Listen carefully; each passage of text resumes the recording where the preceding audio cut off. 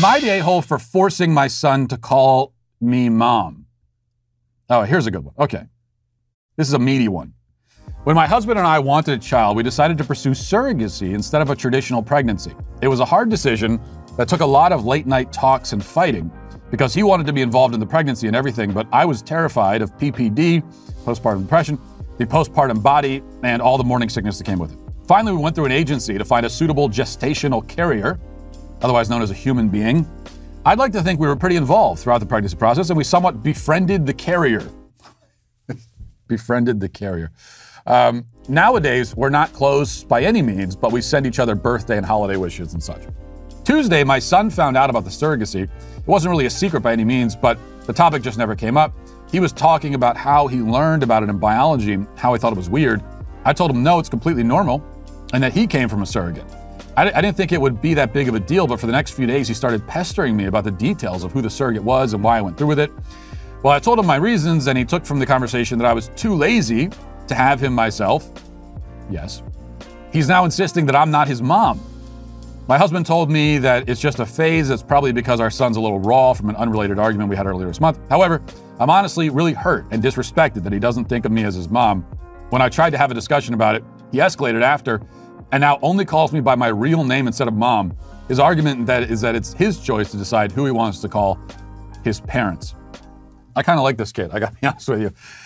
No, I mean, you're not an a-hole for forcing your son to call you mom, but you are the a-hole for choosing surrogacy in the first place. So that's where you went wrong. But you're an asshole. You rented out a womb like you're renting a room. You treated another person's body like an Airbnb. And yeah, they volunteered for it. I mean, they like sold their body to you, literally. I mean, they sold their womb to you. And because you didn't want to deal with the physical changes that come with motherhood. You're right. Your son was exactly correct, in fact. You shouldn't talk to his mom that way. But he's right that you were just too lazy to carry the child yourself. Now you're reaping some of the consequences of that. Your child doesn't feel connected to you in the same way because he's not. Now, this is different from something like adoption, where you're giving up comfort for the sake of the child. You're bringing the child into your family. But surrogacy is the opposite. Because rather than being born from sacrifice, it comes from an unwillingness to make a sacrifice. So I think it's a horrific practice, honestly, and dehumanizing. Even the way you refer to this person, the carrier. We befriended the carrier. It's terrible, and you're the a-hole.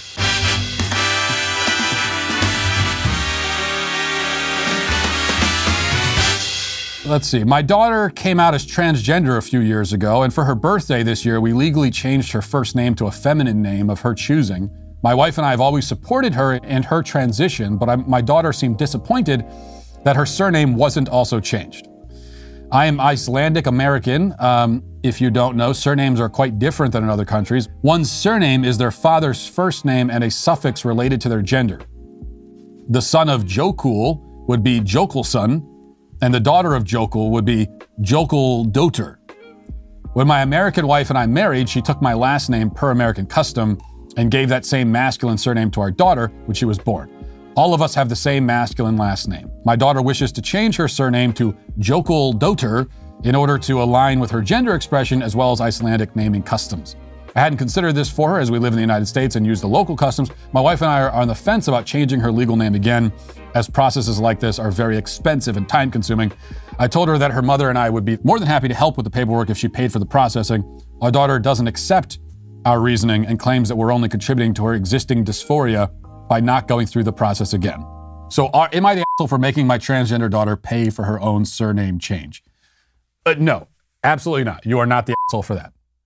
You are the asshole for everything else in this story. What an asshole! Starting with the fact that you were supportive of your son pretending to be a girl. So your son, and did you say how old your son is? Oh, 17. Okay. Your son has two problems here, and this is your son we're dealing with.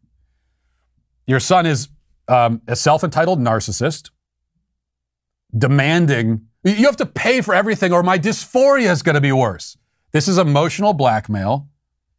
And this is in gender ideology, it's very common. This is one of, the propagandists that foist this stuff on kids. They encourage this kind of emotional blackmail. Oh, to get everything you want, just tell your loved ones that, you're gonna have dysphoria and you'll be in emotional pain if they don't do literally everything you want. So this is self-entitled narcissism, and it's also, a certain element of just sincere confusion as well. And you as the parent, as the adult, you're supposed to be a voice of reason. You're supposed to be a clarifying presence. And by supporting your son in his delusions, his narcissism, his confusion, you are dooming him to a life of despair, and that's what makes you an asshole.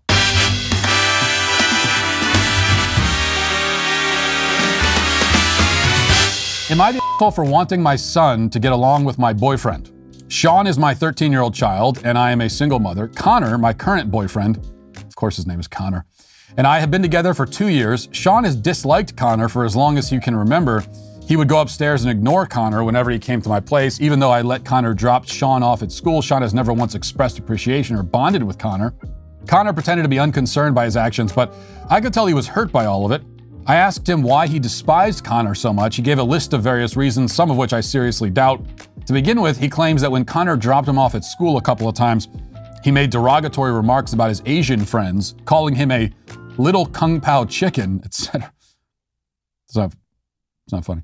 Sean mentioned the time Connor didn't give his guinea pig water, and when he and I were at the beach a year ago, he was house sitting for 3 days. Sean also mentioned how Connor advised him to man up in a number of circumstances. I basically told him straight up that I don't believe anything he's saying. I confronted Connor after that, and he denied all of it. So because Sean lied, I took away his gaming consoles as punishment. I also lectured him about abusing Connor, who might be his new stepdad one day. Sean told his father, my ex, what had happened. Now my ex is cursing at me for being unfair towards my son. Am I the a-hole? Okay.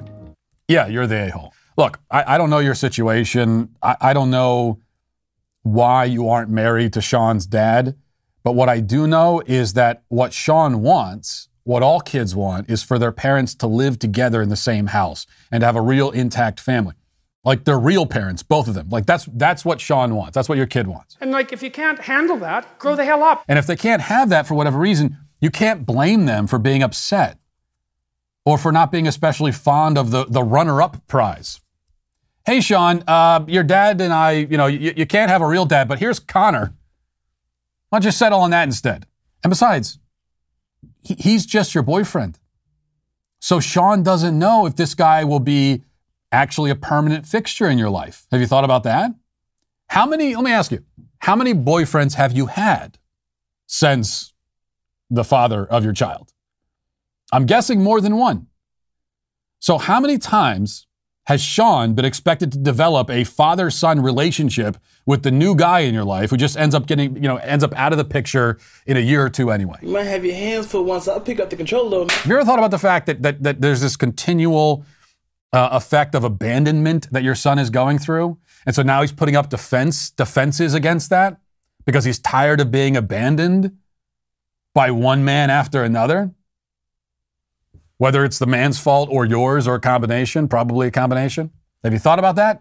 Here at the Daily Wire, we are committed to winning back the culture. Losing is just not an option. You know that about us. There's too much riding on it. And part of that means supporting businesses whose values align with our own, which is why I'm very excited to tell you that we've teamed up with Black Rifle Coffee Company.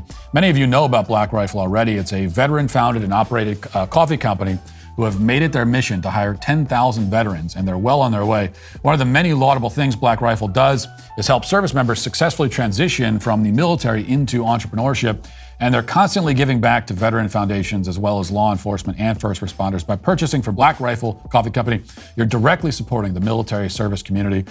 What about the coffee itself? Well, it's bold, it's strong, and it's really good. Black Rifle is very selective about where they source their coffee beans from, and they're disciplined when it comes to ensuring the freshness of every bag. So go to blackriflecoffee.com, use promo code Walsh for 10% off your first order, or when you sign up for a new Coffee Club subscription. The subscription gives you free shipping on all Coffee Club orders, early access to club deals and promotions, and special discounts from their partner brands. That's blackriflecoffee.com with promo code Walsh for 10% off your first order, or when you sign up to become a Coffee Club member. Black Rifle Coffee, supporting veterans and America's coffee.